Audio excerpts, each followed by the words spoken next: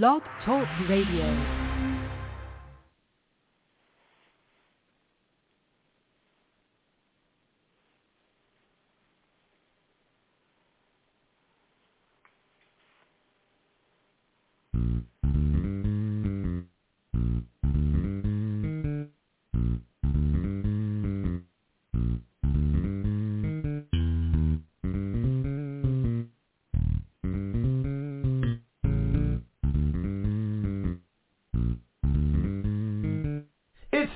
Time with Pastor Steph.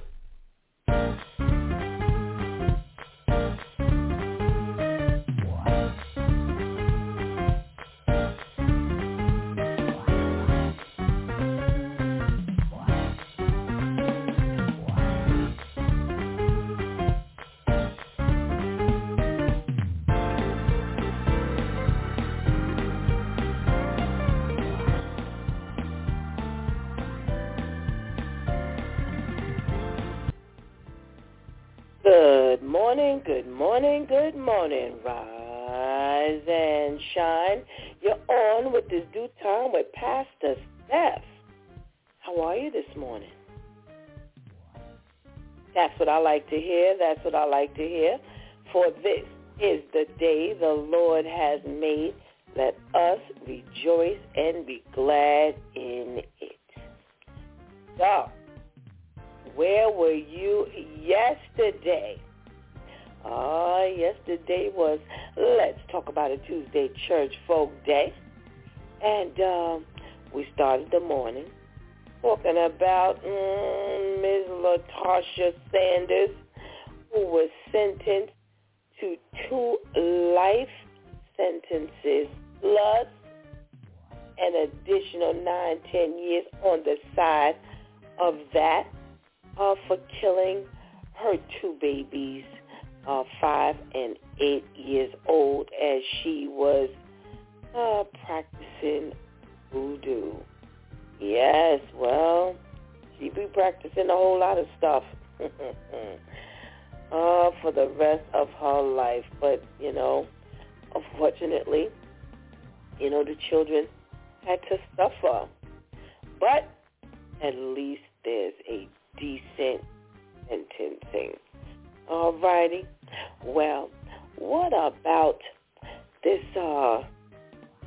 strange text that went on starting Christmas night when a mom in the Bronx was missing, but someone was texting from her phone up. She's in the hospital, then moved on to, I'm sorry, she's dead.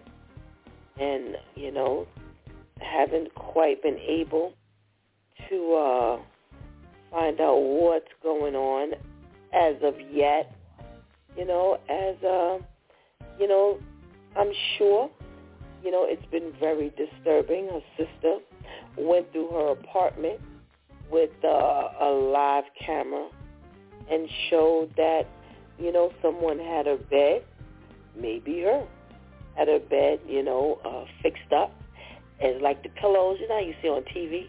Yeah, just like that, like as though she was laying in the bed.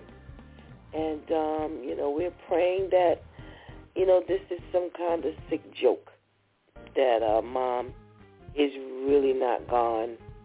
And I'm sure that was an extremely trying, and it is, if they have not found mom yet, what that family must be going through. But the story of the morning was a 24-year-old lady. Her dad took her to church so that they could pray over her. And while they were praying over her, she jumped up and attacked her dad. Yeah. It was, the fact that he suffered some injuries. By the time the cops got there, she was being subdued. And, that got us to talking about, do you, mandate that a child at 24 years old go to church? And it was quite a conversation, as Pastor Jeff was like, yes, as for me and my house, I don't care how old you are, you're going to need to go to church.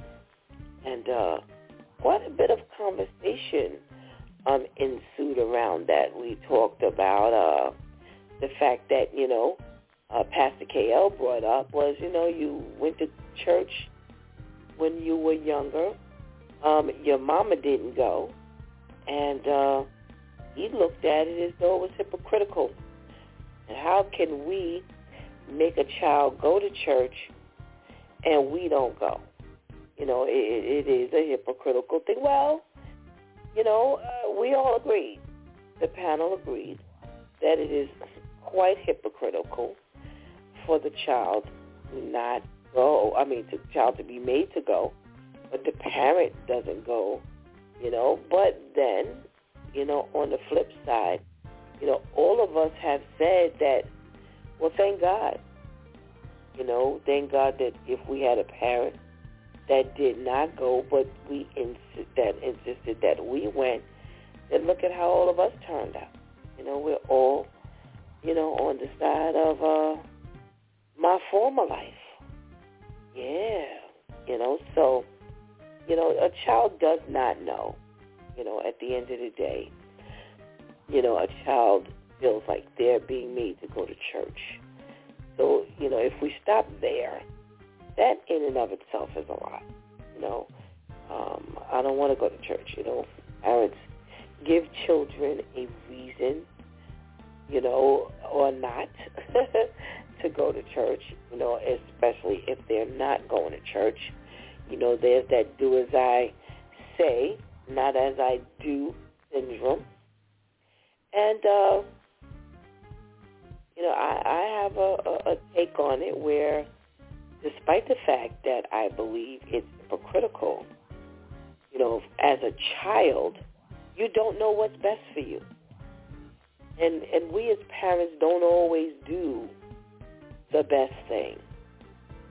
But we're grateful to God for that inclination that we have sometimes, to do what we do. Even though we can't quite explain it. I'm not saying, you go, you better not drink, but hey, hand me that bottle. We ain't talking about that. I ain't talking about that. I'm talking about, train up a child in the way he should go, and when he grows older, he will not depart from it. And that's where I want to stick a pin in this morning. That we were, made to go, and as we were made to go, we may not have gone, or we may not go ourselves, but what was implanted in us, or what was planted in us, gives us an understanding that we need to go. Yeah. And, if we don't go, we sure enough going to send them kids. So I would like to believe that that's part of the, that seed that was planted. So, it may look a little cockeyed. It might even be a little cockeyed. But if you ain't going, you need to make sure your child goes, and you work that out with God, on the flip side. Because I'm looking at a whole host of kids, that we did news about last year. How they were killing, how they were bullying, how they were committing suicide, how they were in a level of distress. And, any child that's menacing is in some level of distress. We may not understand it, but if you feel like you've got to be mischievous, you always into something, there's some level of distress. And, you don't want to take your child to no therapist. Send your child to church. Why do parents need to go? Because, hey, we did enough stories on the parents last year. Yeah, they need to be at the altar nice and early. I like to say that when I wake up in the morning, I need to be seeing you already there in the church.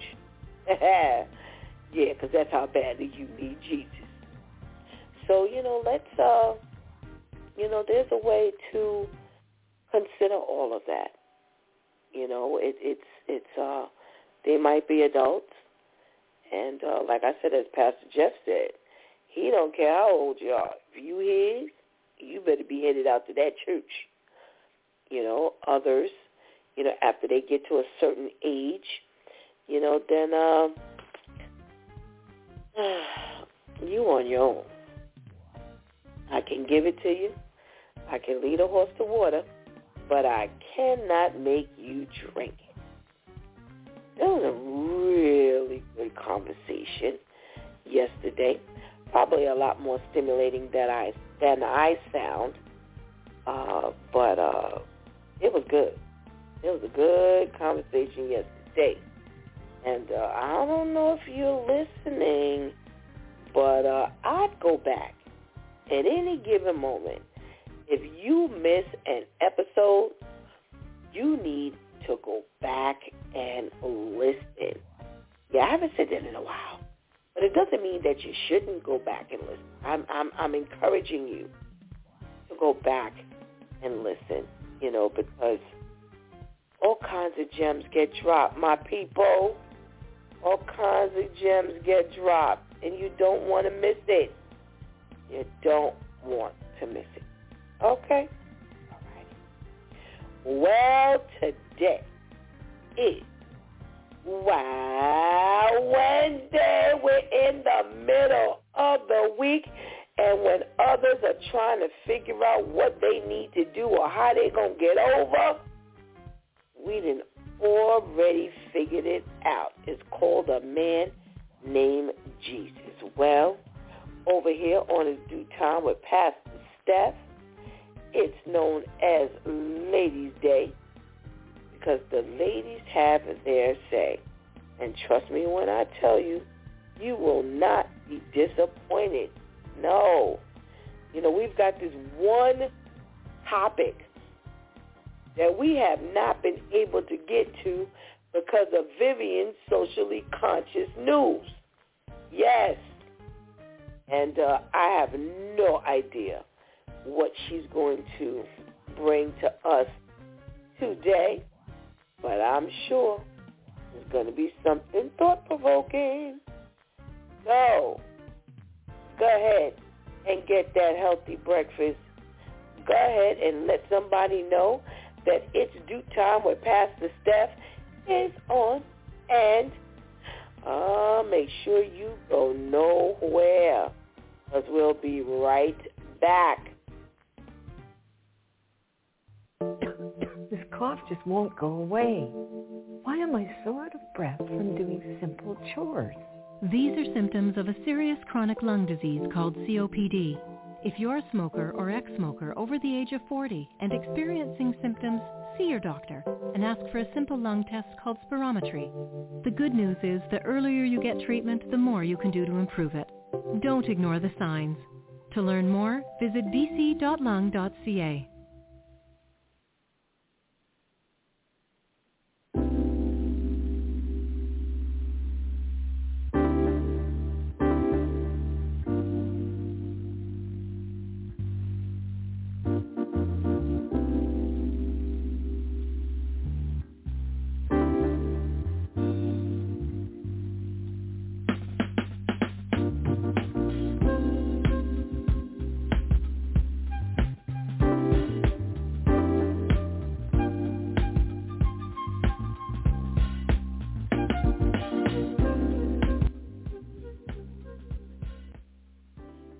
Good morning, and good morning again.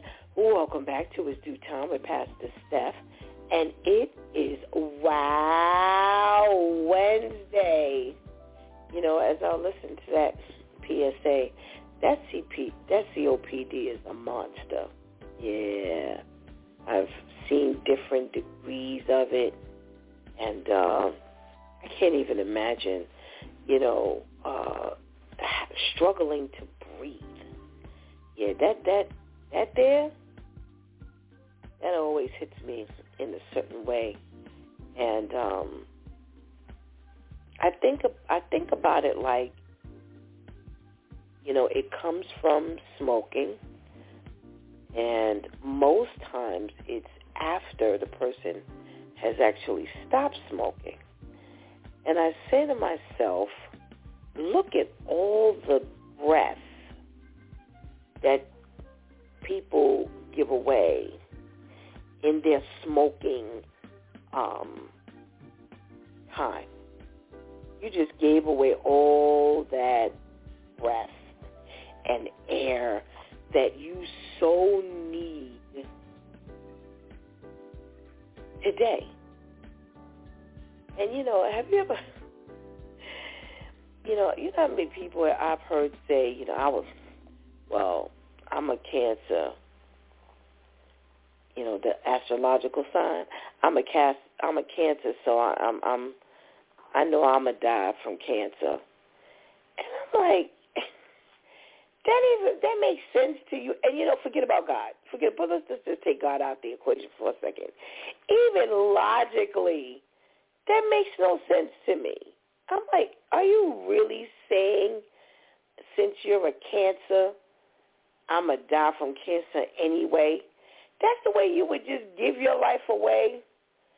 You know, I guess, you know, people are committing suicide daily on many different levels. Yeah, I don't know, people. You know, I'm going to say this to you before we get to Vivian. The more I read the news, the more I watch and listen to people, the more I'm grateful to God that he has snatched me in my collar. Because when I look at what people call logic, and like I said, even if I don't add in the God factor, just even before, you know, God took a hold of my life, how I gave God my life, whichever way you want to put it, just certain things just didn't make sense to me. And when I listen to people's logic and the things that they have decided to pick up and believe, I realized I guess God had a hold on my life before I even realized it. Because the stuff that people say, the things that people believe, how they've just given up their life. They've just given it away. It's like there's no thought past now for you to say, well, I'm a Cancer, so I'm going to die of cancer. So I'm like, oh, Lord, help. You know, I just give God thanks. So let's give God thanks this morning and every day that God gives us here on this earth for having a level of common sense, for there being some level of logic.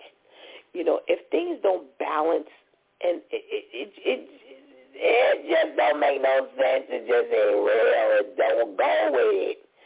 And a lot of things people really wholeheartedly go with. And you're like, how you get here? Thank you, Jesus. Thank you, Jesus. Thank you, Jesus, for calling out my name, because I stand a chance. I stand a chance. Let me get our girl Vivian on the line. Good morning, Viv. Good morning. Happy Wild Wednesday. How are you, Pastor Steph? Oh, happy Wednesday. Wow, Wednesday to you, too. I'm doing all right, thanks. How are you? Fine, thank you. Vivian, let me ask you something. Are you grateful to God that you got just a little bit of common sense? Yes, ma'am. Yes, ma'am. Every day. and you listen to all the things that people believe, they walk behind, they stand on, what does it mean to you when you watch people like that and you are standing on the outside looking in? What does it mean? I just think that people just need to let go of their beliefs and stuff, like all these silly little things that we refuse to let go of. They just need to let it go and give their lives to God. Because it's just like a lot of the stuff that I grew up believing. Oh, my goodness. A lot of the stuff that I grew up believing, and now that I know the truth, it's just like, wow, I really took all this time believing this and following this. Like, it just doesn't make any sense. Yeah. Remember when you would, years ago you were a kid and you split the pole and you had somebody hit you because you split the pole? Yep. The umbrellas inside the house, like all these little silly things. Breaking the mirror, like all this time I wasted believing in these things. We used to get mad at each other when we split the pole. We would pull each other back the other way and all types of stuff. It was just ridiculous. Hey, man, you're knocking on the wood and you see something, and they trying to find a piece of wood to go knock on. I'm like, you really going after some wood? What is that going to do for your life? Vivian. Oh, my goodness. Vivian. Thank God for Jesus, right? Amen. Amen. Well, thank you for indulging me. What you got for us today? All right, today on Socially Conscious, we are starting off with stories regarding the children. According to reports, the number of young kids, especially toddlers, who accidentally ate marijuana-laced treats rose sharply over the past 5 years as pot has become legal in more places in the United States. More than 7,000 confirmed cases of kids younger than 6 eating marijuana edibles were reported to the nation's poison control centers in a span of 4 years. This is a major increase from about 200 a year to now almost 3,000 per year. Currently, 37 U.S. states permit use of marijuana for medical purposes, and 21 states allow adult recreational use. Of more than the 7,000 reports, researchers were able to track the outcomes of nearly 5,000 cases. They found that nearly 600 kids, which is about 8%, were admitted to critical care units, most often with depressed breathing or even in comas. Nearly 15% were admitted to non-critical care units, and more than a third were seen in emergency rooms with drowsiness, breathing problems, fast heart rates, and vomiting, which were the most common symptoms. So now leaders are calling for greater vigilance by parents and for more laws to be put in place to make pot products less appealing and accessible to the children. So we know that these lace treats are often packaged to look like kids' candies and snacks. So maybe that's not a good idea, right? They say that reports and hospitalizations rose during the last 2 years, and more so during the COVID-19 pandemic, where more children were at home for opportunities to find these products. And I just really don't think that they thought this thing through. Well, we know they didn't think this thing through, but even more so, I just don't think that they even cared. Because now this is just being sold in the stores and kids are getting their hands on it. And we just had a child in our church stand up during testimony time and thank God that his friend was okay because he got his hand on a lace treat and was hospitalized. So it's just becoming more and more accessible to the kids, and children are just getting sick every day from this stuff. And I agree, somebody needs to do something. And that brings us to our next story. 10 students overdosed 10 students overdosed on marijuana. A medical emergency was called in where at least 10 12 to 14-year-old kids overdosed on edible marijuana in school. This happened at Van Nuys Middle School in Los Angeles on Thursday morning. According to the Los Angeles Fire Department, 7 of the 10 students were transported to nearby hospitals. The school evaluated the other 3 students. The school was placed on lockdown, and they had to notify upset parents of the incident, adding that there was not any sort of fentanyl-affiliated overdose. As far as the article tells, all the children are doing okay. The incident is under investigation to find out how the drugs got onto the school grounds and if all of the 10 kids, if they all ingested the same drug or not. And this incident comes one day after 2 girls died after they stole medication from the nurse's office. The reports say the girls snuck in and grabbed bottles of Benadryl from the nurse's office. The teens then lost consciousness in class the following morning and died later in the hospital from an overdose. So the schools are preparing to provide doctors and mental health groups to come in and speak to the dangers of drugs and ingesting over-the-counter medications. And this goes back to that, how grateful are we to just have a little bit of common sense? Because why are these kids so ready to ingest these drugs these days? They purposely went in there and stole the Benadryl, wound up dying from Benadryl because they overdosed. It's just sad, and nobody is getting high anymore. All these stories of these kids, that everybody's overdosing, and these stories aren't enough to have them make better decisions. It just doesn't make sense. Excuse me. Our next story is still in the schools. An Ohio mother is suing her child's school district after her 8th grade daughter was allegedly strip searched over a vape pen. On September 27th, the unnamed middle schooler, a current 8th grade student at East Lake Middle School, was approached by another student who wanted to leave the vape pen in the teen's gym locker. According to the lawsuit, the student agreed. Just before lunch on that same day, the school's principal, Colleen Blurock, pulled the 8th grader out of class and questioned her about the vape pen. The lawsuit states that the student told the principal the truth about what occurred in the girls' locker room that morning, but insisted the vape pen was not hers, that she did not have the vape pen, and that she did not know where it was.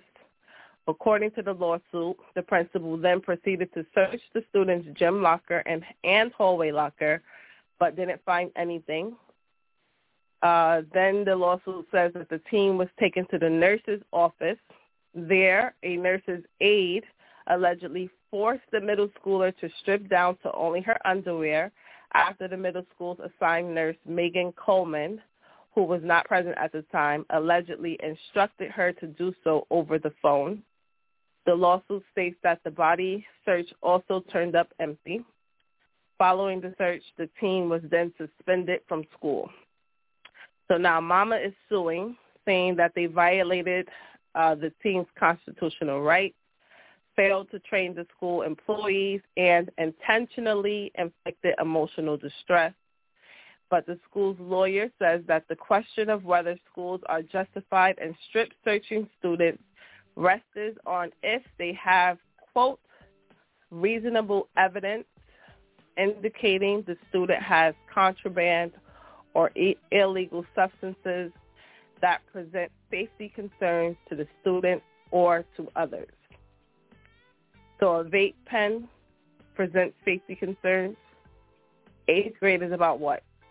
13 years old, I believe. So this is definitely an example, at least to me, of someone in power taking their power too far all over a vape pen. Why not just call her parents? But, okay. And our last story regarding our children is about legislators considering making it a law for children to have mental health days from school. They say employees are allowed to be absent on occasion for mental health days in many workplaces. So why not the children? The measure is being introduced in the New York State Senate by Brad Holman, the senator representing the west side of Midtown and parts of Lower Manhattan. He said that it would be introduced simultaneously in the state assembly. Holman said that this bill would make a school day missed for mental health reasons and excused absence. He says, quote, just like if you had a cold or the flu, mental health is as important as other forms of physical health and well-being, if not more important, end quote. And I just think this is dumb. For me, the first thing that came to mind is this gives parents who are abusing their children another excuse to give to the schools. So now you know you're not taking care of the child or you're abusing the child, and if they ask you any questions, you can just say, oh, they needed a mental health day. I think that if you're accepting all this, if you're with it, then and your child needs a mental health day, then just keep them home. Why do we need a law saying that now it's mandatory or it's the law for the schools to excuse children for a mental health day? I think that it's a waste of time. It's a waste of laws, but, I don't know. What do y'all think? And now for our last story, we have what is being recorded as the first homicide in 2023, y'all. A Bronx man was stabbed to death during an apparent dispute early Sunday morning. Police said the New Year's Day murder happened just before 4 a.m. on January 1st outside of an apartment building at 1335 College Ave in Mount Eden in the Bronx. Based on preliminary investigations, detectives determined that the murder victim, which was a 63-year-old man accompanied by a 38-year-old woman, got into a dispute with an unidentified suspect at the location. The reason for the argument was not yet disclosed, but the words turned to violence, and cops said when the predator stabbed the male victim in the chest, and he then turned and stabbed the woman in the torso. Both victims were taken by private means to Bronx Care Health System's emergency room. They're saying that the woman is expected to make a full recovery, but unfortunately the 63-year-old man was pronounced dead at the hospital, and they are again recording this as the first homicide of 2023. So far, no arrests have been made in the ongoing investigation, but people just don't waste no time. It was around 4 a.m. on the first day of the new calendar year, and already, arguments are happening and it's turning into death. It just don't make no sense. But now we are at our wow story of the week. It has been said here on It's Due Time with Pastor Steph that the mother and son relationships can be pretty toxic, and mothers would do anything to protect their sons. Well, this one woman took things to the extreme and has now been ordered to pay a $2,300+ fine after offering a piece of her liver in order to get her son a job. So when the woman known as Miss K heard from a friend that the chairman of a very large construction company had fallen ill and was in need of a liver transplant, she worked her way into the office of said chairman's son, and during the meeting, Miss K said she was willing to donate her liver in exchange for a job for her son at the construction. The chairman's son agreed to those terms and also offered $1 million. And so she impersonated the daughter-in-law of the chairman at a hospital in order to be tested for the transplant. The National Institute of Organ Tissue and Blood Management approved the woman for the transplant a week later. Soon after the woman was admitted to the hospital, she was diagnosed with COVID-19, which caused a delay in the surgery. As Ms. K spent more and more time in the hospital, a nurse became suspicious of the relationship between the parties and thus the nurse reported Ms. K for organ trafficking. Because of this, the operation was canceled. The chairman, awaiting the liver transplant, winded up passing away while the investigation was still taking place. And Ms. K's response was, quote, "I thought my son would be able to get a job if the operation was successful." The woman explained during the trial that she also got greedy because they promised to give me money, she said. Now, that's just crazy. You willing to go into surgery and give up organs so your son can get a job? That's just crazy. And now she has to pay over $2,000 in fines, which she clearly doesn't have if you're willing to sell organs for your son to get a job. Now, this poor man done died because of all of this. And the other man, the chairman's son, is doing time in prison for orchestrating it all. And your son still don't got a job. It's just a mess.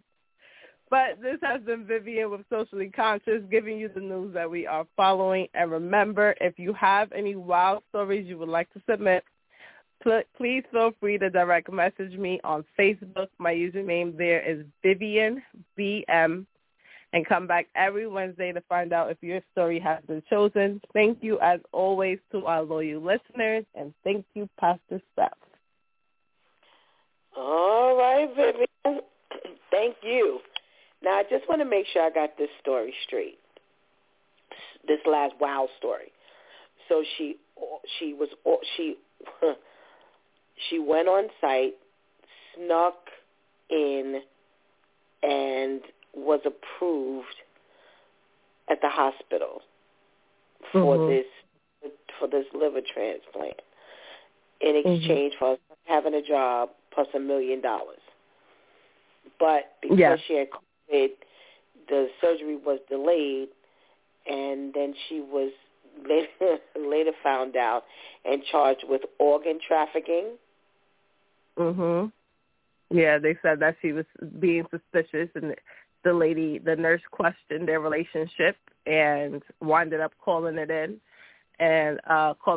for organ trafficking, and then all that stuff happened subsequently. So it didn't matter that even as far they didn't know how long, the two had known one another, but it didn't matter that they knew one another just because she wasn't a family member. Well, they didn't really know one another. She snuck in. She talked to this one and that one and got a meeting with the chairman's son. She didn't actually know the chairman himself. Oh, so she lied and That's said how the that son she got was involved. Yeah. All right. So because she didn't know the son, she didn't know the man who needed the organ. She met the son, and the son was the one who arranged that the daughter-in-law, quote unquote, would give the organ. So the man didn't know who she was. All he knew was that he had an organ donor. Yes. It doesn't say whether he was aware of the setup. It doesn't really speak on that, but it was the son who orchestrated it all, yes. Okay, all right. So now I see why. Okay. Ooh, Vivian. You must go to a special place to find your stories. Thank you so much. As always, I ask you to hang around just in case we need some clarification. But thank you very much.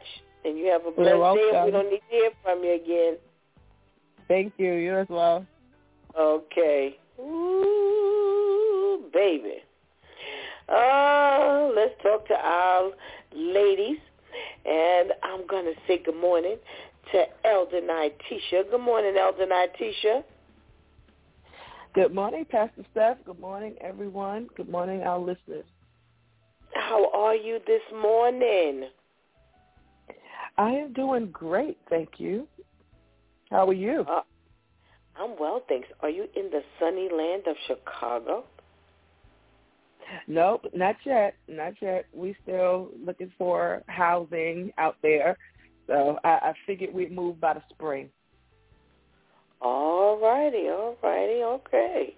All right, well, we still have you for an extra 5 minutes, so that's a great thing. And God bless your search. Thank you. I appreciate that. You're welcome. All right, Elder Natisha, here we go. We got this whole issue with our young children ingesting this laced food, these edibles, and they've been, a surge, Vivian said, up to 7,000 who are younger than 6 years old. And now they want to put into place, packaging that's less appealing to children. But shouldn't you have thought about that before you even allowed the stuff to go on the market? Nobody thought that if you put something out there that looks like Nerds or Airheads or Skittles, that this would be attractive to the babies? Yeah.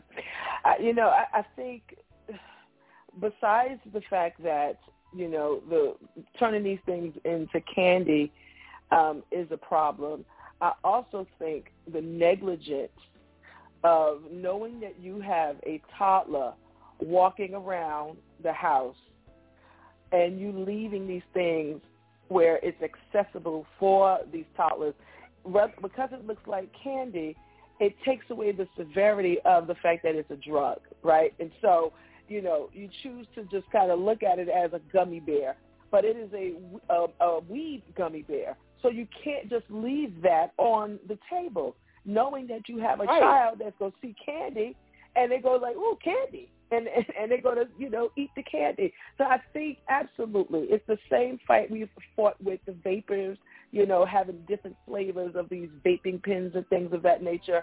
I think also, yes, I don't know if the packaging alone is going to help the situation, because once you open the package, even if it's in some type of silver, fancy-looking package, once you open the package and candy is exposed, if it's left at a place where kids can access it, we're still going to have the same problem. So I think ultimately, I think the parents or guardians or whomever have to be held responsible, right? Like, again, we have to start holding people responsible in order for actions to change. Absolutely. Again, like you said, it doesn't matter what happens, because when a lot of times, how many times have you popped open a peppermint and the wrapper's gone? But the peppermint, like you said, is still hanging around, and because the child sees you eat the peppermint, there goes the peppermint in their mouth. So you're absolutely right. That's right. Thank you for joining us this morning. Woo! Good morning, Lady Tamika. How are you? Good morning. Good morning to you. Good morning to our ladies. Good morning to our listeners. And I want to tell Lady Vivian, thank you so much. This will be another week that we will not touch our topic. Okay. Oh, I'm glad you said it. I'm glad you said it. Woo. Did we lose you? Lady Tamika? Here. I mean, she gave us a wallop of stories all about our youth. And my heart goes out to all of the lives that are being affected. I mean, I recall when they first started talking about this thing becoming legal, all of us, we all said, oh, this is going to be a mess, and it's kind of like you put the cart before the horse, and now you're trying to safeguard all of the stuff that you should have thought about prior to. The other thing that I think about is maybe I'm not watching the right television shows, but back in the day, we had Schoolhouse Rock, and you had other things that advised you about drugs. You know, I don't know if you remember, this is serious, this could make you delirious. It was a little commercial that let you know about drugs, you know, and it was all kinds of stuff that we had information on. So if it's not happening in your house, you could at least watch television, you know, and get knowledge as to what to do, what not to do.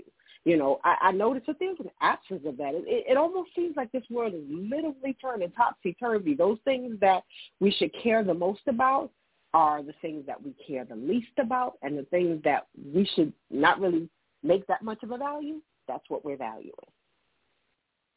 Absolutely, absolutely.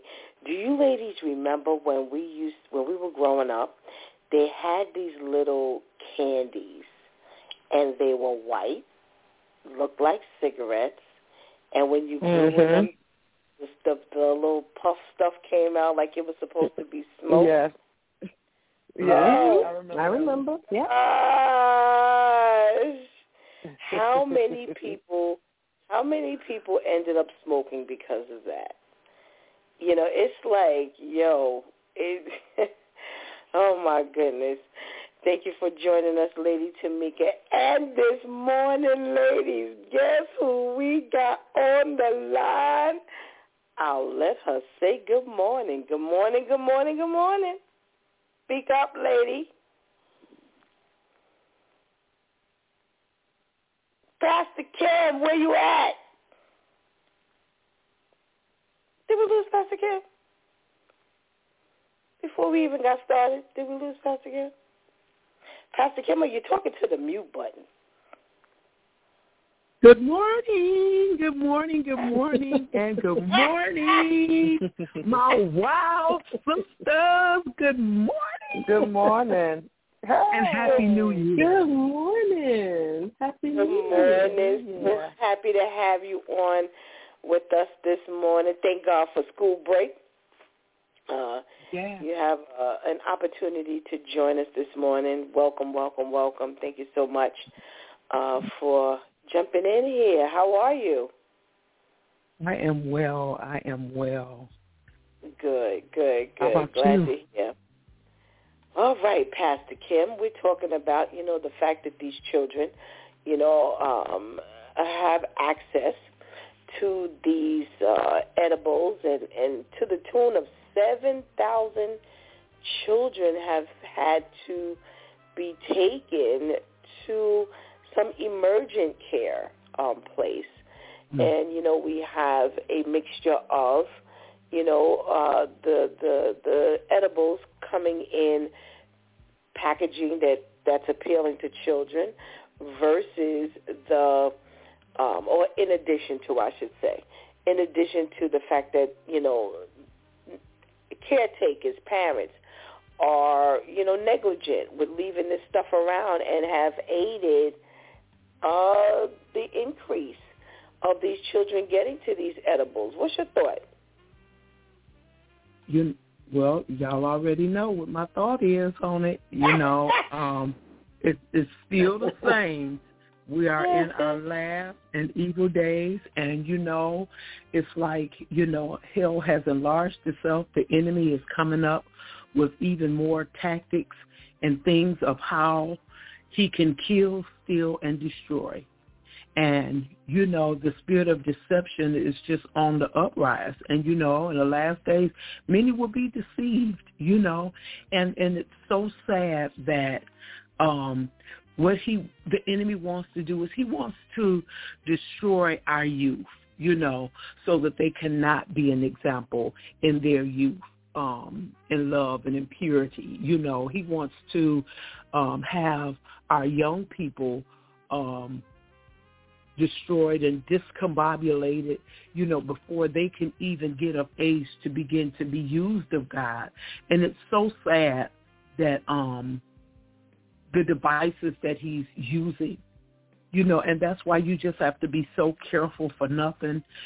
Parents, we have to cover our children. We have to constantly watch as well as pray, because the enemy is on the prowl, 24/7, doing what he does. And that's why we have to be on our job as well. and their ear gates, eye gates, and, you know, where they go, what they do, you know, and it's just so important because a child could be messed up, you know, severely from, you know, getting a hold to one of those edibles or something like that. I've known situations where people's children have gotten edibles and had to go through emergency because of, you know, that stuff goes right into your bloodstream quickly, you know, so it's nothing to play with. So we just have to pray. Absolutely. Pastor Kim, being in the schools, have you all come across, you know, children bringing this stuff to school? How have you, or have you had to combat this edibles issue in the school? Yes, we have. Yes, we have. Just before the break, I got word that, and these are not always the 8th graders because I'm at the middle school, so it's not even the older kids. Sometimes we got the 6th graders that are they're vaping, they're bringing in edibles, they're smoking, they're bringing in marijuana, and so it is unfortunate, but it the blessing is that because children talk, you know, one of the kids went home and told their mother, and the mother was able to call the school to sound the alarm, to let them know that this was going on so that they could be more watchful and try to, you know, catch these kids that are doing it because it's everywhere. It's everywhere. Wow. I remember a kindergartner had took something to school. Wow. At the beginning of the pandemic, one of the little kids had took something to school. Yeah. So. Wow. It's just where we are. These kids get a hold to it from their parents, and, you know, even my daughter, you know, I mean, the enemy has really, really been corrupting our younger children. My daughter's car got stolen out of driveway, and the police told my daughter that it's not the adults that are stealing these cars. They said that it's 10 and 11-year-old children that are doing it. They're teaching these children how to steal cars. Wow. Again, you know, influence of our older people teaching the children do these things. Wow. Thank you so much for joining us, Pastor Kim. Thank you so much for joining us. Ladies. So we have this Ohio mom who's suing because her 8th grade student was strip searched over a vape pen. And, you know, even when she told the story, nobody believed her. You know, like Vivian said, you know, what happens to calling the parent, let the parent come in, before you get to the point where you feel you need to actually have a child strip down to their underwear. You know, what are we doing? Are we just power-stricken, Lady Tamika, where we don't even now seek the parents to aid in all of this, you know,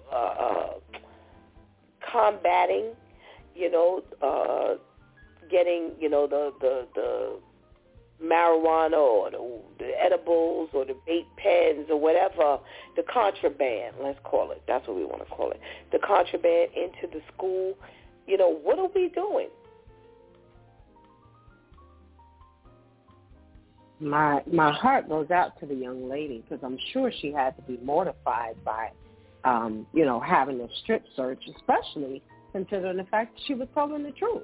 You know, and I feel like, you know, Vivian, like, why not call the parent? You know, when do you give up your authority and give authority back to who it originated from, the parent? You know, I mean, you know, what else do you do? I mean, as a school, you should only have certain reins, and then to actually ask a child to strip, that's horrible, and I mean, that's something that the child won't forget. I mean, it's whatever tenure she still has there, it's got to be mortifying, and as a parent now, you have to make other moves because, if the child wants to be able to be relocated, you should be able to assist her in doing that. That's mortifying for that child.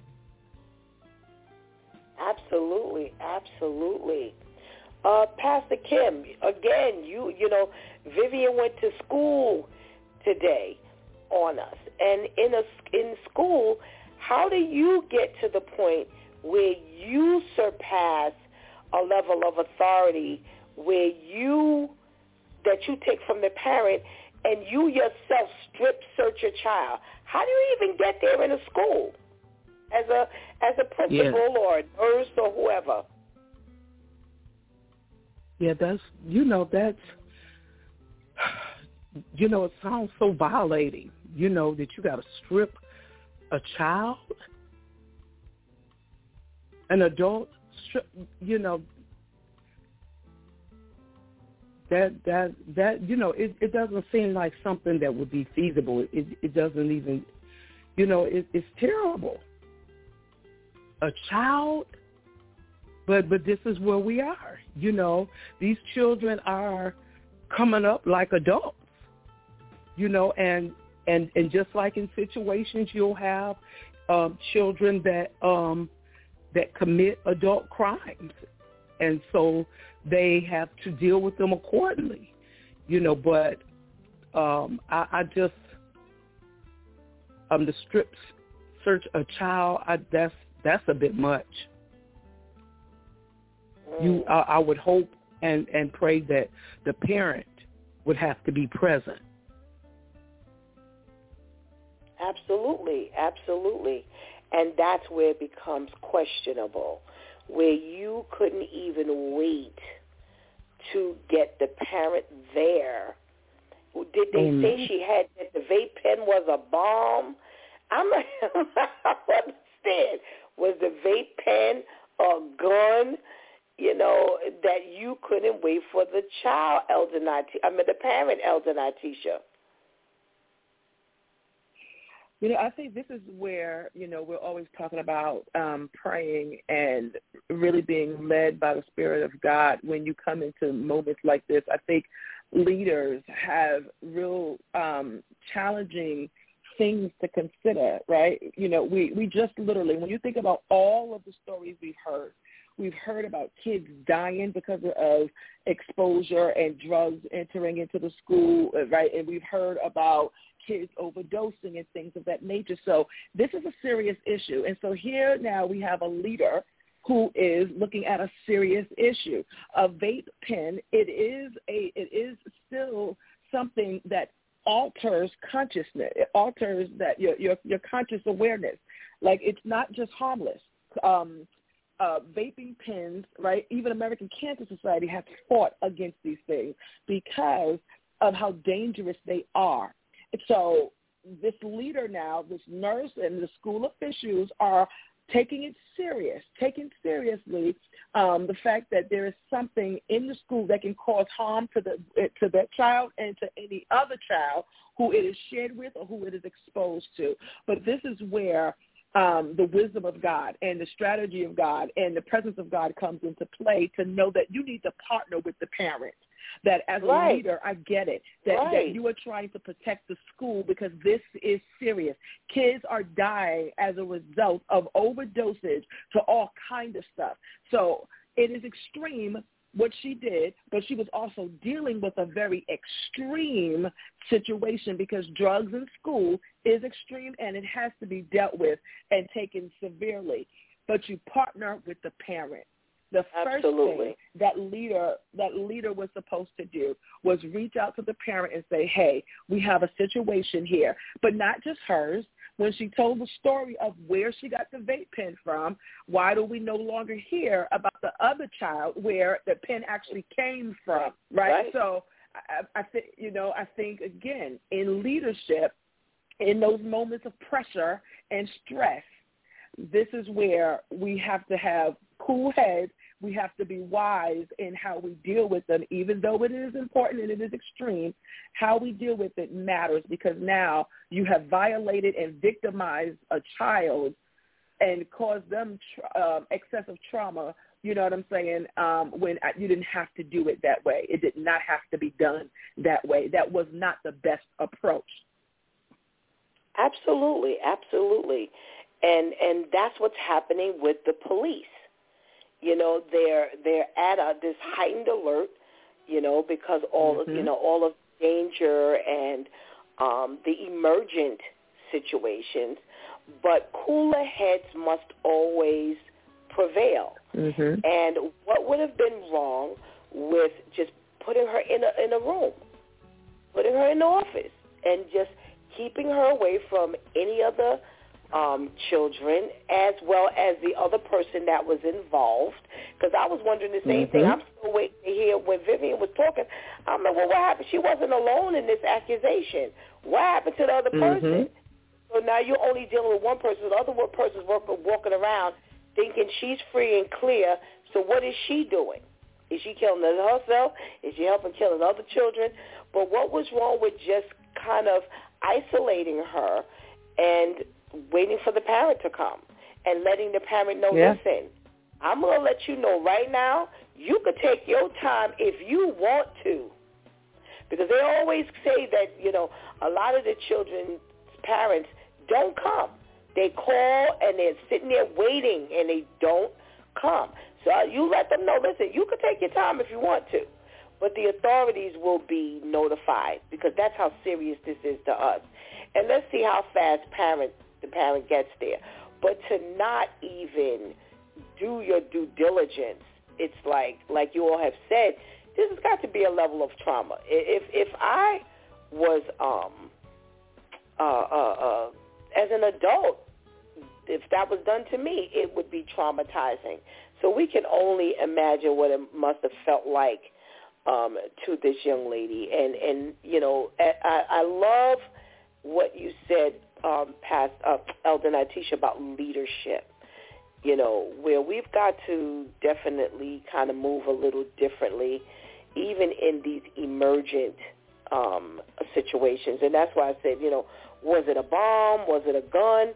You know, I'm not saying, you know, it would have been much better, but at least it would have been a little more understandable. Goodness gracious. Whew. Vivian, you and your stories. All right. Pastor Kim, you're on number one.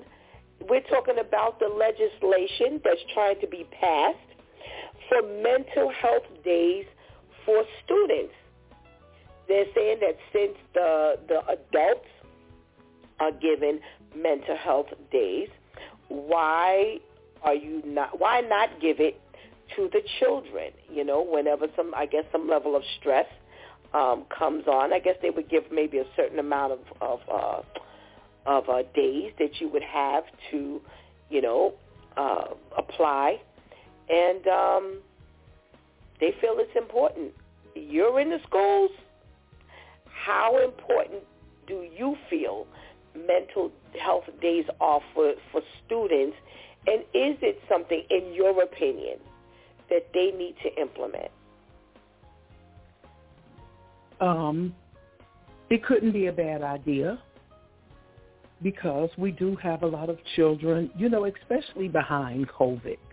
I feel like a lot of children have been affected in a lot of different ways, as well as the adults. If they can get a stress reliever day, or a day that they might even do maybe workshops for those children, I think that would be a good idea, to even speak on mental health and different things that bring on stress to children. So I don't think it could be a bad idea. You know, they're given days for everything else. They get snow days. You know, you get days, but they could take one or two of the days that we've been off for 2 weeks.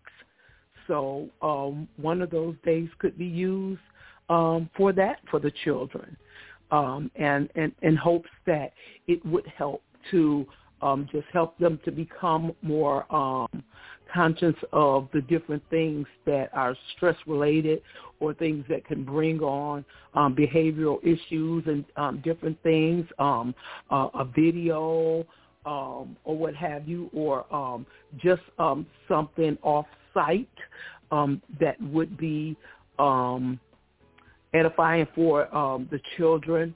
So I think that might be a good thing.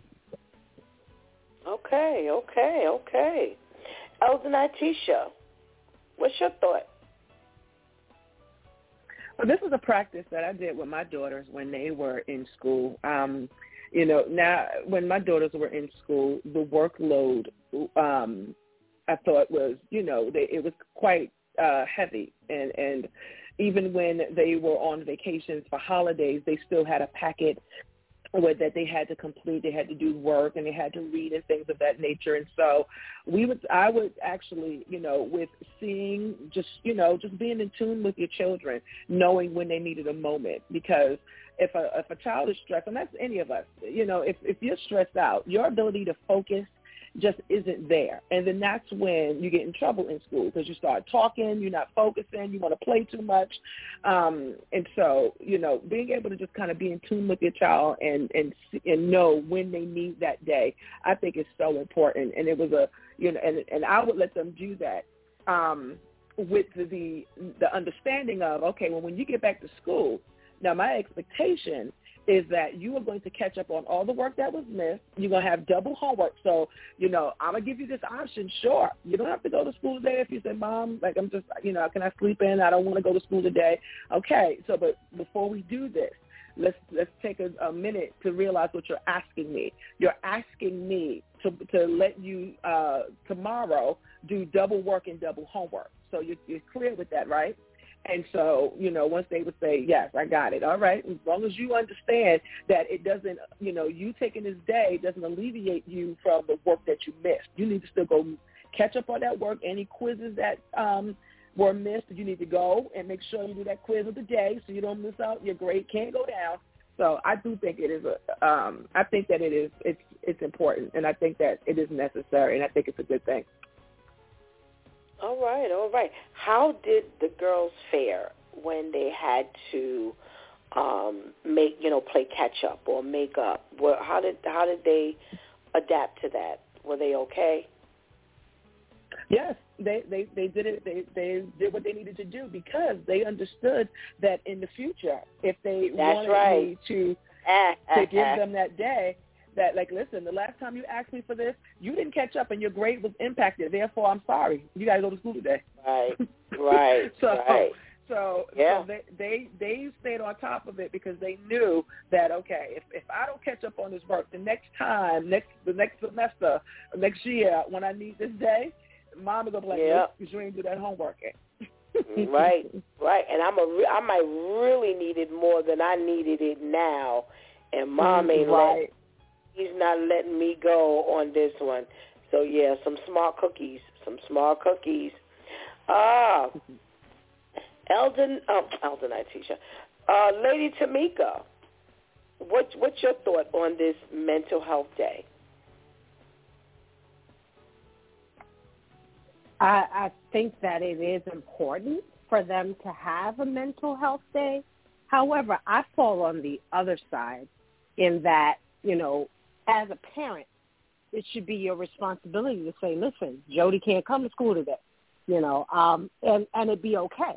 I recall days when I was in school, and, there were times when, look, today's just not a good day. You think about it as you get older, like if you're thinking about college days, as an adult, because you're viewed as an adult, whether you're still living at home and going to college or not, when you take off a day, you take off a day, and it's not like a workplace where as you take off a day, you miss something. But it is your responsibility as an adult in college to do so. So it's the responsibility of the adult to ensure that the child is doing it and still making sure that the child is still on point. In those days and those years, it is, again, the responsibility of the parent. Listen, is Jody, doing good in grades? That this is where the communication between parent and child is crucial. You won't come to PTA and you won't do this, you won't stay involved. And I'm not saying that everybody is doing that. However, it is so essential that if you have a child that is going to school, that you take an active, participation in what they're doing, what they're learning. Open up their notebook. What is it that you did? Did you do your homework? Did you take care? After school, did your teacher didn't give you anything? So the whole week you didn't get any assignments? And so it's important, especially on those days when you have that mental health day, that you get back on point. That's not a party day. That means, listen, you just need to, take away from school. Is there something that we need to know? Is there bullying? This is where we can get a hold of those situations when we're actively getting information from the school, getting information from the student, from your child, from your child's friends. This is where all of that becomes important. All right. Elder Natisha and Lady Tamika, Pastor Kim brought up something that kind of crossed my mind when Vivian was reading, and my thought was, do you also open up an option for the children or the students to have maybe in the school, maybe at another, like a central location where they can have, okay, so you're not in class. If that was your issue, you had it where, this would be something that's running, because if you're talking about how many thousands of children are in the public school system, that place would never be empty if you're going to have this revolving mental health day for all of the students. What's your thought? Elder Natisha, you already exercised, some just, okay, you can just stay at home type of thing for your girls. But what's your thought on, opening up, just a center for, okay, well, we'll deal with bullying. This class is for bullying, and this class is for, if you got problems at home, this class is if you got problems with your parents. This class, if you follow what I'm saying, where they could just go instead of just staying home, there would also be an option that this was some place that the kids could go. Because I thought the same thing when Pastor Kim said it. I was like, wow, that they can just kind of zone in on maybe what they're going through or maybe what the stress is, and now that's a little different than just, staying at home or, because some children could just stay at home and that's all they need. But other children, have like targeted issues. What's your thought on that? And I'll start with you, Lady Tamika.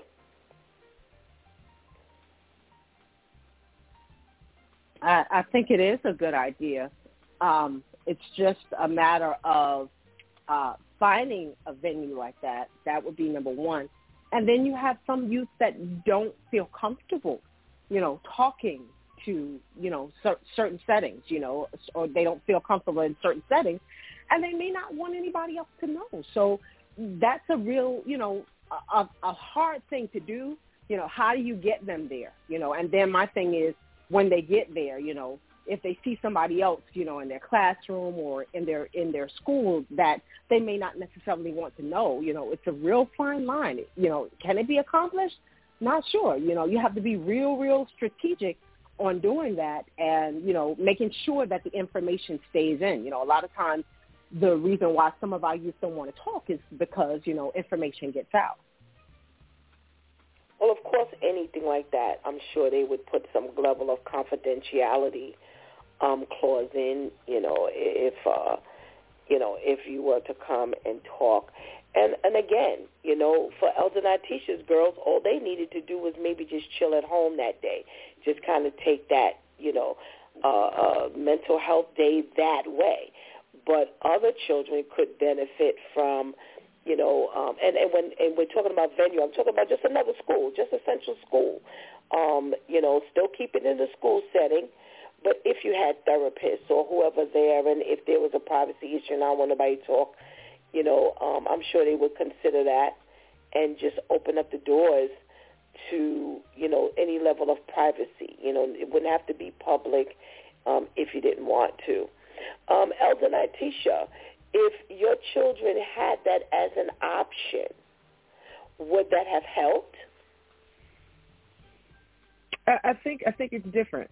I think that's different. I think that is missing from the school system today. I think that, I remember, in middle school and in high school, you had these other elective courses that broke up the monotony of just academic work.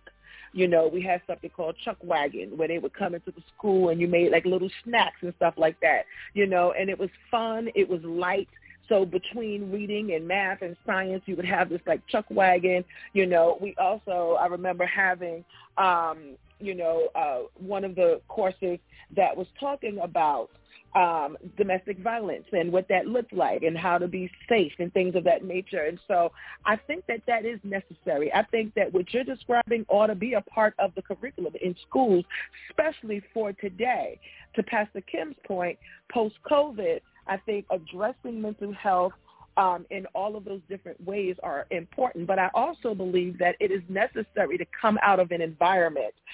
I think it's the difference between a person sitting at their desk all day, right, and saying, okay, I just need a minute from doing the work, but now I'm going to sit at that same desk and I'm going to just shift my attention to something else, the same as removing yourself out of the space to decompress. So I think both are necessary. I don't think that the remedy to the mental health days is just simply to shift their focus from academics to having actual conversations, or shifting them to the gym, to or another room or anything like that, to just kind of talk about bullying, talk about pressure and stress, talk about what's going on at home, talk about what's hard in life.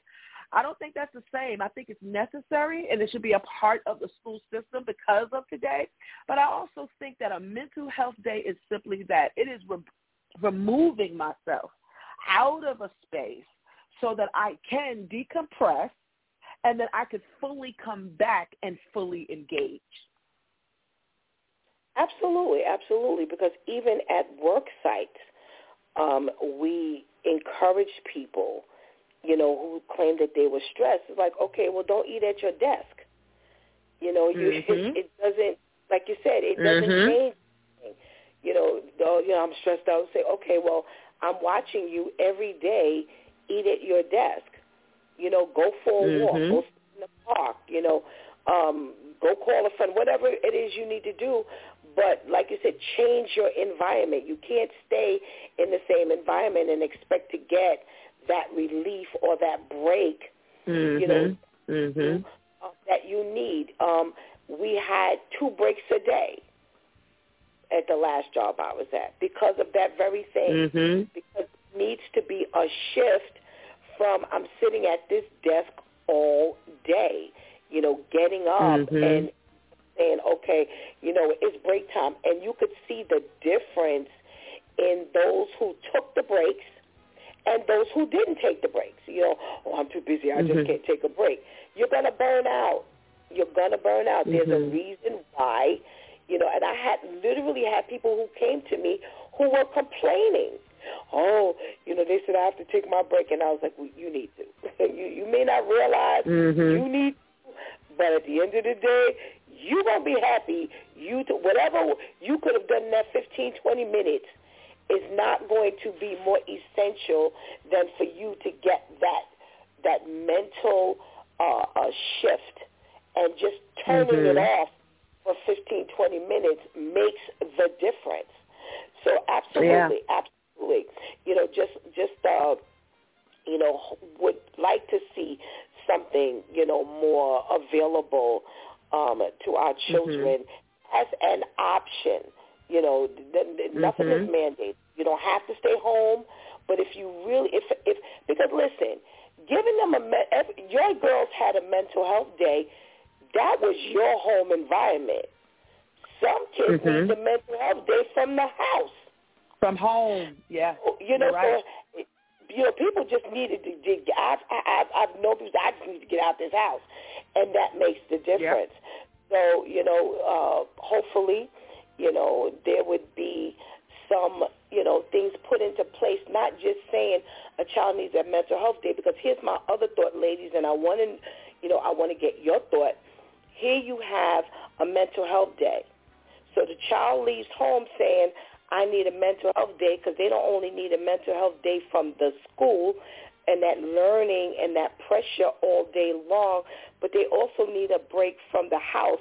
Where do they go? Now you didn't partner it up with some other mental health day needing people, and they ain't doing what they need to do, and what do you end up doing? Pastor Kim, how do we get caught up in, this possible catch-22 situation for some children who, because you just gave them this mental health day, it's kind of open, it's open. And there's like, okay, now, and we're not going to gauge and dictate where you go, how you spend this day, but the options are there, because there are children that are going to be floating around just like this who needs a mental health day from even the home, and school is sometimes the break. How do we, how important it is that we consider even that situation opening up? Yeah, that's why, I was thinking on the levels of when children need mental health days, that there would be a special facility that would be designated just for that, because of the mental health issues being on the uprise, not just with adults but with children as well. I think that there needs to be a designated place, just like when we have in the schools for us, they have professional development days. And so on those professional development days, they don't allow us just to stay at home or be in the school building. They have a site that we go to, and we're watching videos, we're listening to ones talk on different topics and resolutions to different things that are going on within the schools. So that's why I was saying that I think that it would be good to, just like when we need to woosah, we have places that we could go, such as a place to go get a massage, or we have places that we go to be able to meditate, whether it be yoga, this and that, and I'm just trying to throw some things out there. I think that it would be good that they have sites for children to be able to, just like in the schools, they do have like a room, they have counselors, they have different people that the kids can go to, but this needs to be somewhere maybe outside of the schools that they have where just like a respite care when parents need to or someone needs to go send a loved one because because they need a vacation or because they're under distress or what have you. So maybe have like a respite place for children. I think that would be a good thought, that they have a respite center for those children to be able to go to outside of home, outside of school, outside of whatever it is that they're dealing with, to be able to talk to a social worker or a counselor, a psychiatrist or what have you, just to be able to and just have some things, some things that they squeeze things, that they could use for the stress, those little fidget things, and have different things, soothing teas or whatever, but then too, you got to think about all of the kids probably will be trying to have stress days, probably 7 days a week. But, that would definitely be a thought, that maybe that one would know the parents or the principal would have these things available to children that are really and truly in distress, ones that the children that have IEPs, you know. Okay, all right. Thank you. Elton, Tisha, we're going to start with you. Mm-hmm. We had this situation, and I always say it's something about mothers and their sons. Now, let's just talk about the first issue of you needing to offer yourself. You go donate your liver in order to get your son a job. Aren't you glad you have girls?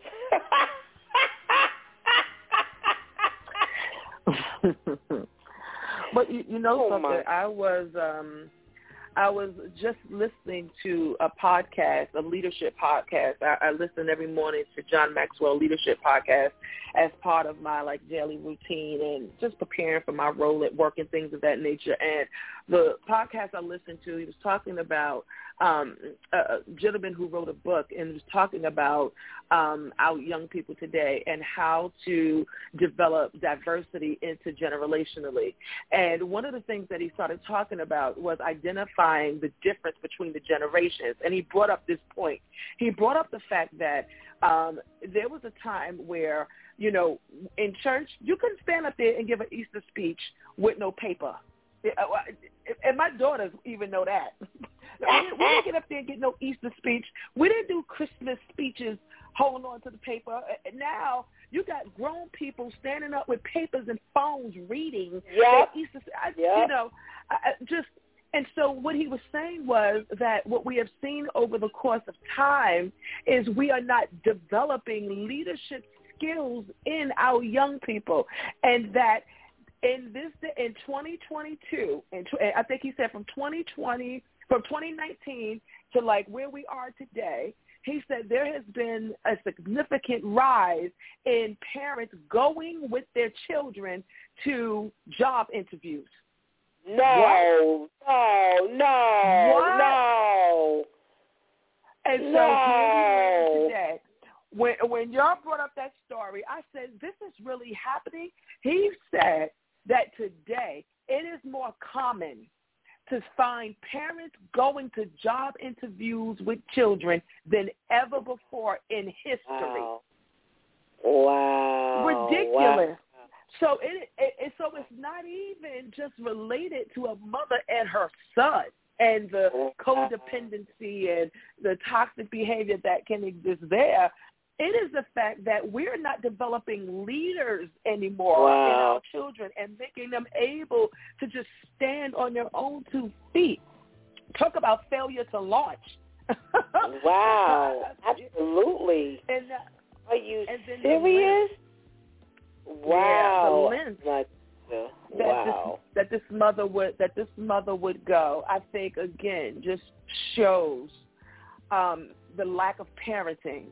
In my opinion, that's what you just revealed. The fact that you feel like in order for your son to get a good job, you've got to sell your liver. That's sad.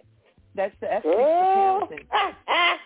I'm sorry. I love Shantice. I love Shawnee's. And I love Tamasia. I ain't giving up my body organs for nobody.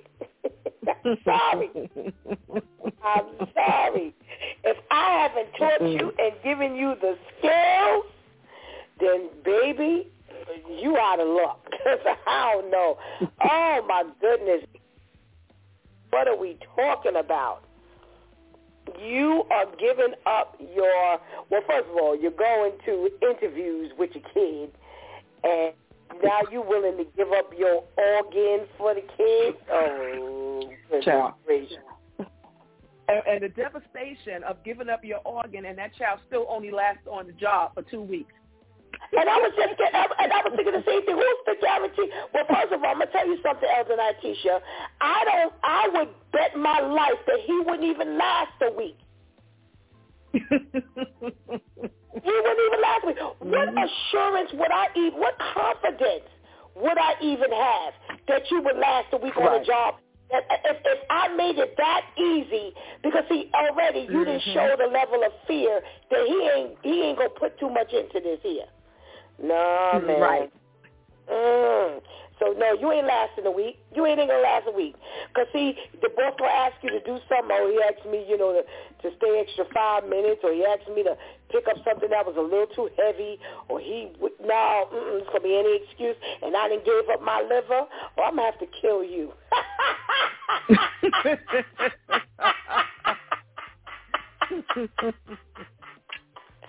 Lady Tamika, give it to us. What are we talking about here? Oh, God, Lord Jesus. I'm just thinking of the whole concept. Here's the thing that gets me. So the liver has a job to do. We were created with a liver. Part of what the liver does is it maintains your immune system. It keeps you from getting sick. It fights diseases and colds. It minimizes detoxification. It keeps your blood sugar in balance. It maintains blood clotting, cholesterol transport, make sure that everything works in what it's supposed to do. So you're giving up a vital organ that helps you sustain so that your child can possibly get this job.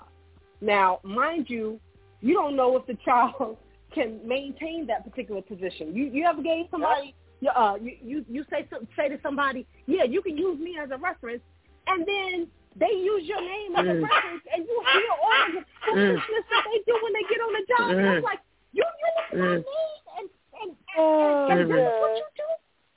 So you're thinking about that. And I'm saying to myself, I have a dear loved one that I know that has a liver issue.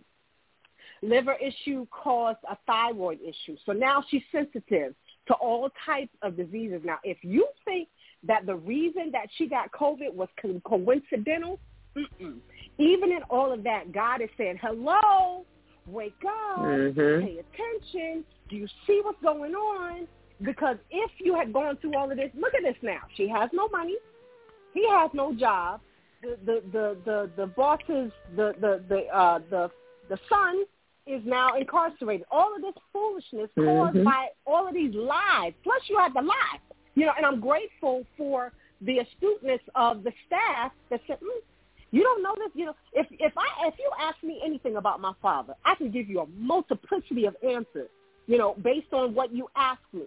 So 9 times out of 10, she said something, and he might have walked in the room and she didn't know what he looked like. Wait a minute, you don't know what your father looks like? Something ain't right. Let me, and all of this is what happened, and this is how we got here. So I could go on, but I'm sure there are other ladies on the line, and look, if I keep talking, I'll lose my job. Oh, my goodness. Now, Pastor Kim, Mama, you are you giving up the liver so that one of them girls can have a job?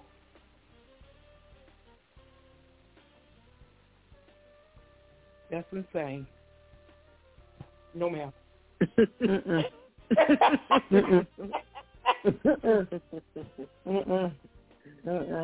going to have to get it from somewhere else because I'm not putting my life on the line.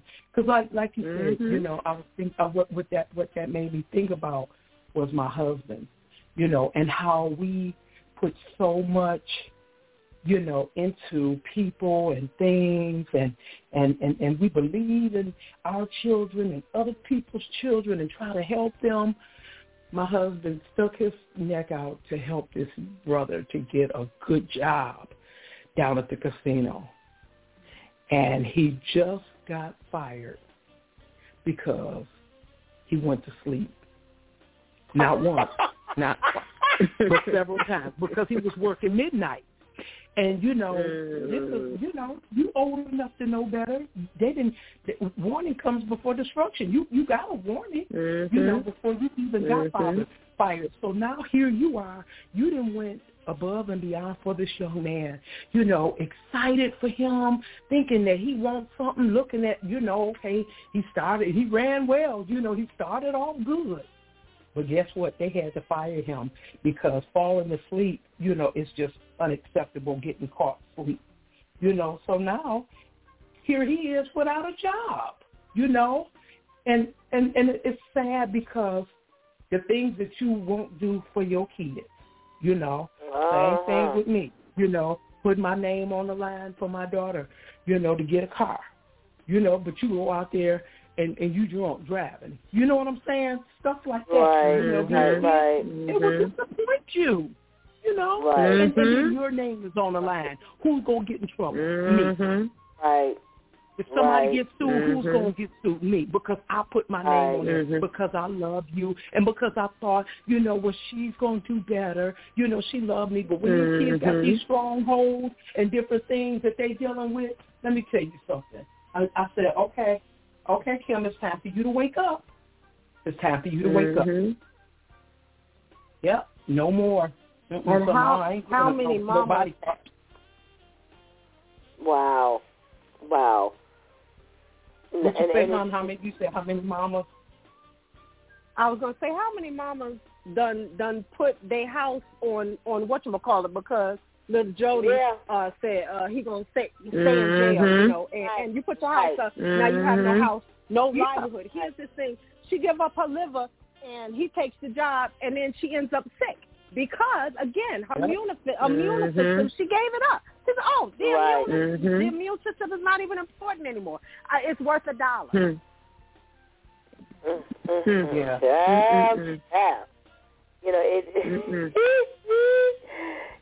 As Vivian was reading, telling us the story, and I'm saying to myself, just like a lady Tamika, you said, look at all the convoluted garbage that happened in the back, on the back end of all of this. So the man then died. The man did. The man has expired. And so listen. So let's say for argument's sake he gave up the liver, because remember now, not all transplants are successful. So you give up the liver and the patient expires. So now he ain't got no job. He can't hire, the son don't have a job because he can't hire him. And now you don't have a liver because you were making this sacrifice for this son. So what happens now? He doesn't get the job at the construction site because that person is no longer here to hire him, and you can't ensure that the new person who takes over will hire him. What you going to give up the next time, Elton Tisha? What you going to give up the next time for him to go get a job? Not nothing. See, that's why God said it's foolishness and shut the whole operation down.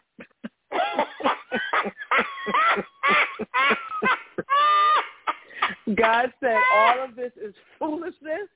It shut the whole operation down. He was like, okay, COVID-19, here is where you can come in handy. There you go. That's right. It's not right. But here's, as listening, like as we were all talking, you know what I heard in all elements of this story? Desperation. Yeah. The son desperate for his father's life.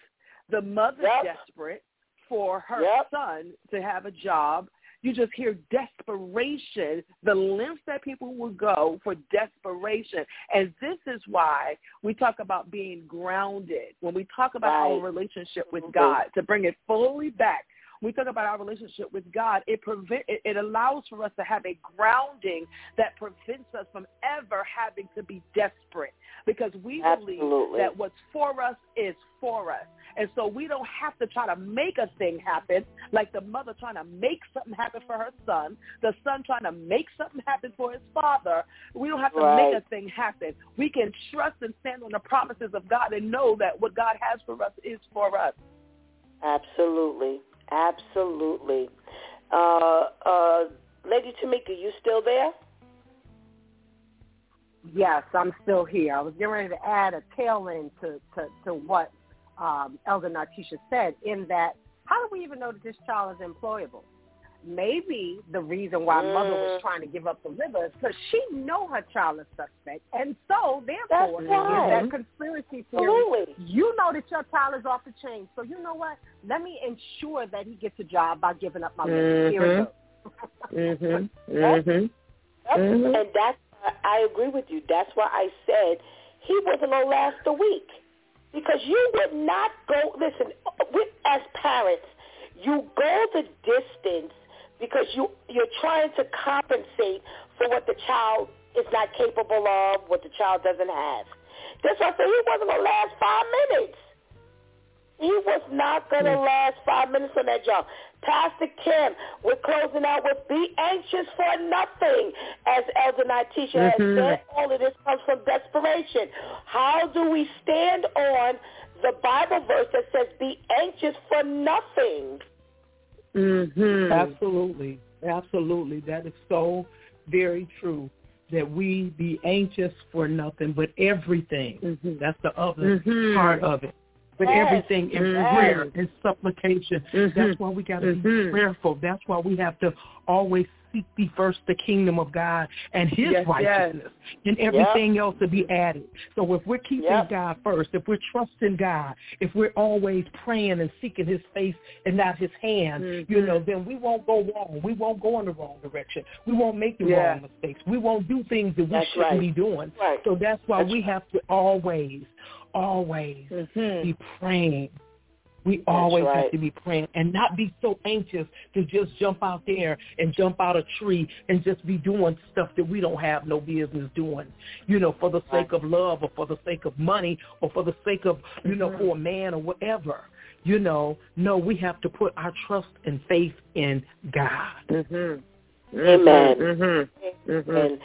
ladies, as always, a fantastic job relaying God's word and God's will and God's way to his people.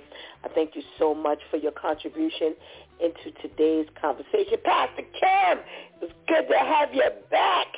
Thank you so much for joining us. So good. So good to join in with you ladies. I love you. And I miss you all love so you, much. Love you more. Thank you so much, ladies. Love and we pray you have a blessed day. Okay, Thank you as well. Bless you, ladies. Bless you all. Happy New Year. Thank you. Here we come.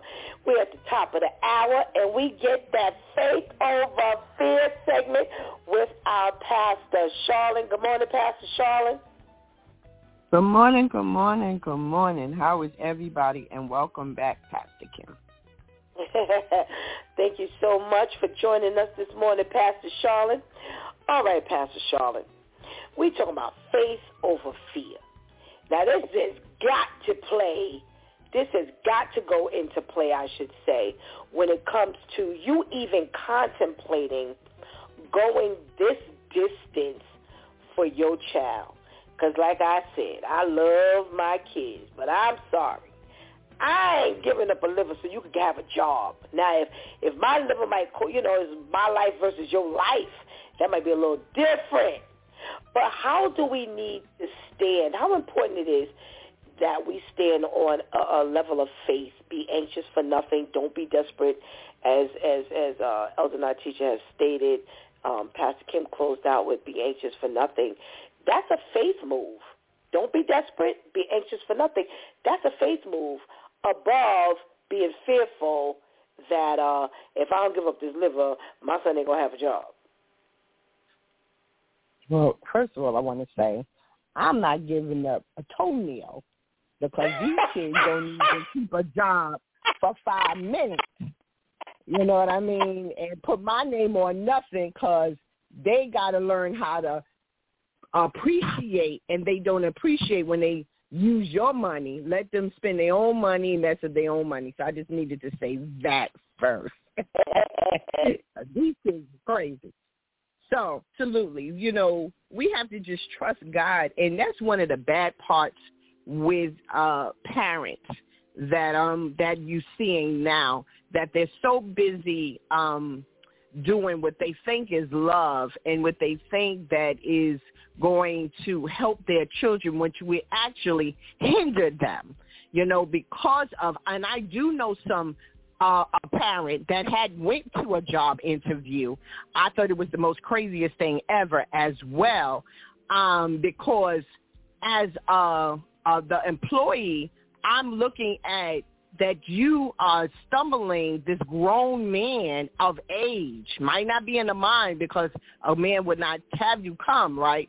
So as a whole, if we continue to hinder our children, they will never be able to stand on their own. One thing that we have to teach our children is how to stand, how to be able to be responsible, how to be able to tough love that we used to get. We don't have the people of today don't teach of tough love.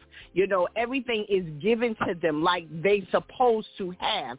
They think that they supposed to not to do any work, even within the household, because it starts there. It starts of learning how to take the garbage out. It starts learning how to sweep the floor, washing dishes. We don't, well, not us, but the children of today, they don't want to do all those things. They're too busy watching television, playing games, or doing other things, right, that is not even meant for them to be able to be strong, to be able to be in the world. Can you hear me? Yes. Okay, because I pushed the button by mistake. So I'm saying that the fear part of all of this is that's why we have so many children that are out here robbing, because they don't know how to stand to get a job. And as long as you're on that corner, those hours, you can go and put a shirt on, a tie on, and go sit someplace and learn how to get the skills if you don't have them, and being able to get the job. We have so many children out here, and when I'm saying children, I'm talking about adult children. I'm not talking about little children. I'm talking about adult children, because that's where they're growing from, and where we have to be able to understand that it's important. You won't have these young men out here making all these babies from different women, and proud that they got 10, 12 children and they ain't got no job, because that's what they're doing as well. They're using that as a tool of making babies, So my thing is trust God. Parents, come to God. Take your children to the Lord, being able to pray over them and let them be able to understand what God has for them. And it's not easy of getting jobs these days. It's not easy of being able to let go of your children. But tough love, they have to be able to walk into that wall. They have to be able to trip sometimes. You have to be able to say no. One of the hardest part is people saying no. You've got to be able to say no. None of us want our children to be able to not to have. None of us want our children, to be able to struggle. But struggling is good. Struggling be able for you to appreciate that I was able to get that apartment. I might not have no furniture, but I got an apartment with a key. Be able to get a pillow and a cover, I'll be all right. As time go on, you'll be able to have. But we don't want to be able to let go. Mothers, y'all got to let go. I was one of those that didn't want my children to be able to struggle till they turn around, because the bad part is they will tell you and get mad at you, pretty much to kiss their butt, pretty much, but in a different way of saying it, and being able to say, I got this, Ma, until they walk into that wall. Now they need your help. All you do is continue to pray for them, continue to keep them lifted up, and show them the right way. Sit down, have a conversation. I find that not only that the children don't know, the parents don't know, but us as leaders, we got to be able to also have things within the ministry to teach what might look like they know, I find that a lot of people don't know. Just being able to have some skills, being able to put a pamper on. I've seen adults that don't know how to put a pamper on. I mean, and we take things for granted. We have to be able to get to the place to be able to make sure that the people of God is able to help those that don't know.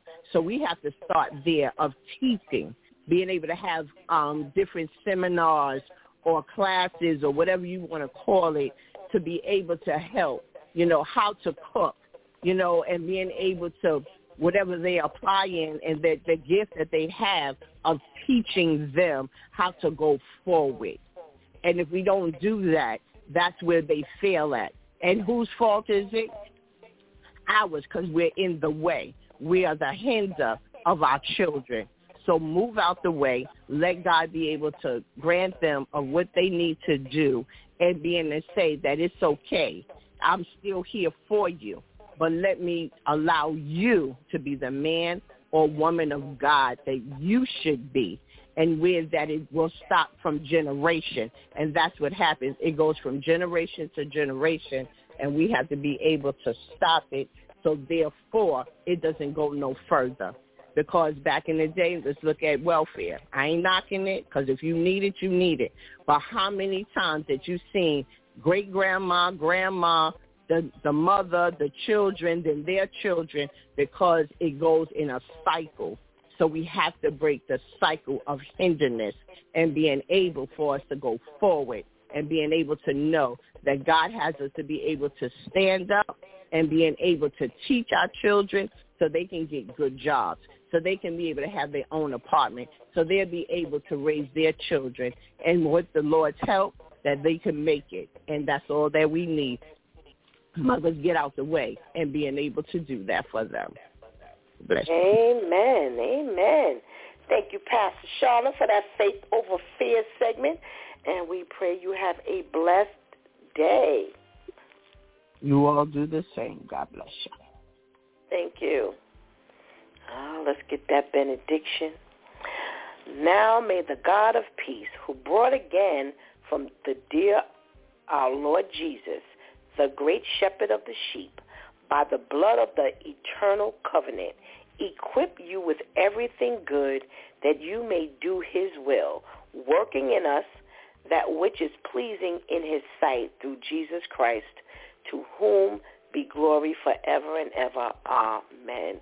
Hebrews 13:20 through 21. We've talked about this before here on It's Due Time, where, we step in. We step in just a little too much. And, when we overstep, then we hinder the process, as Pastor Charlene said. And, we think we're doing good. We think we're doing well. We think, this whole issue and this mindset of, well, my mother didn't do it for me, so I'm going to do it for mine. Or, if I got to do such and such a thing, I'm going to make sure that mine has or mine gets. And we don't realize how detrimental that theory can possibly be. Everybody loves their children in a foundational way, mutually, and then all of us have a certain level of things that we'll do that another parent wouldn't do. And again, when you don't know the Lord, you will not love your children to the degree that they need, because it will be tainted. Your love is going to be tainted with that concept of, I want my child to have everything I didn't have, and nothing's wrong with that. But only God can teach us balance. My parent didn't do it for me, so I'm going to do it for them, and nothing wrong with that necessarily.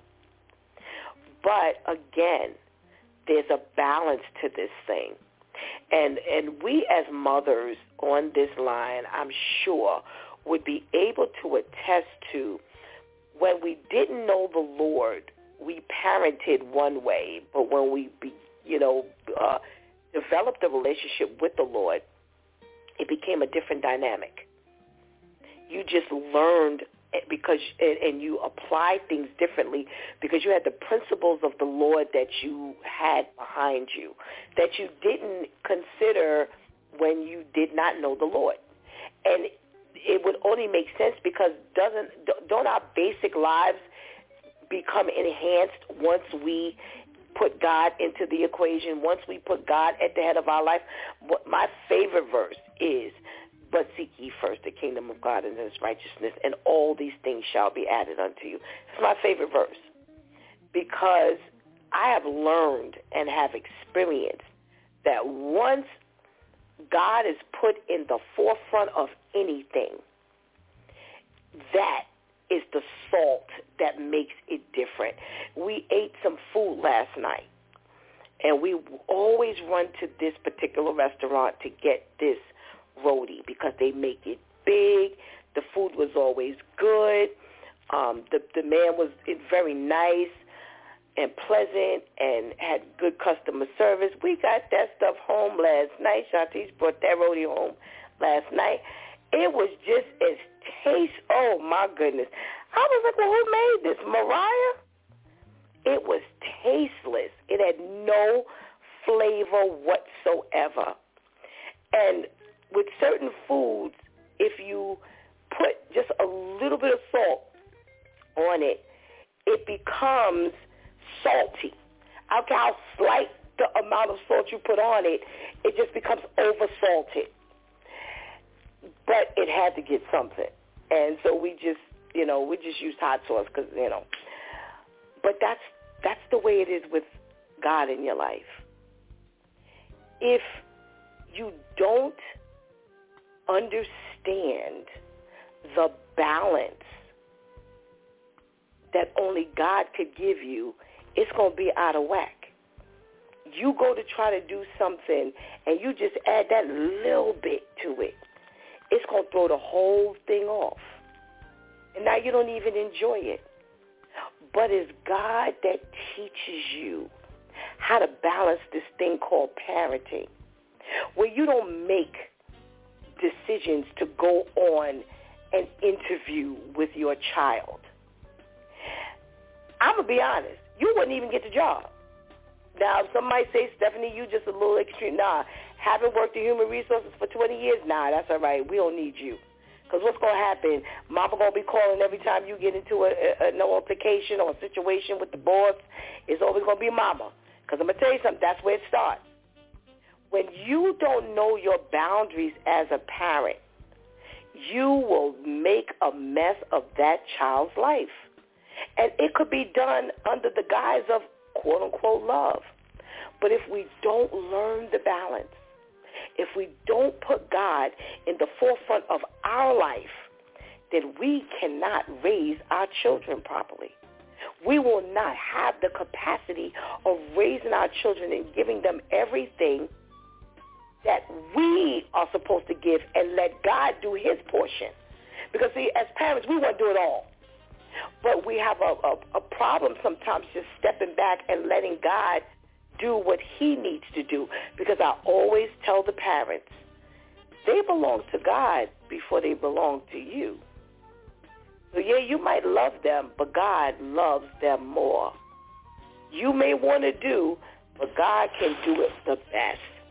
So come on, let's make sure we're doing this job correctly. Make sure God is in the forefront of your life, and therefore you will be able to do the best for your children as a parent. Will we make mistakes? Absolutely, because as they always say, there's no book, but let God be your guide. You've been listening to It's Due Time with Pastor Steph. Join us Monday through Friday from 7 a.m. to 9 a.m., where we discuss matters of the heart, mind, and spirit. As you go through your day, be sure to set your mind on things that are above, not on things that are on the earth. They will only serve as a distraction. Remember, prayer changes things. It's Pastor Steph signing off, and I want to thank my Due Time crew for always coming through big time. Thank you for hanging out with us today and helping us do what we do. Please do not miss this opportunity to accept Jesus as your personal Savior right now, or develop a stronger relationship with the Lord right now, because later is not promised to any of us. Until tomorrow, God spares, where it's Therapeutic Thursday. Dr. Gordon will be back. God spares our life. I love you.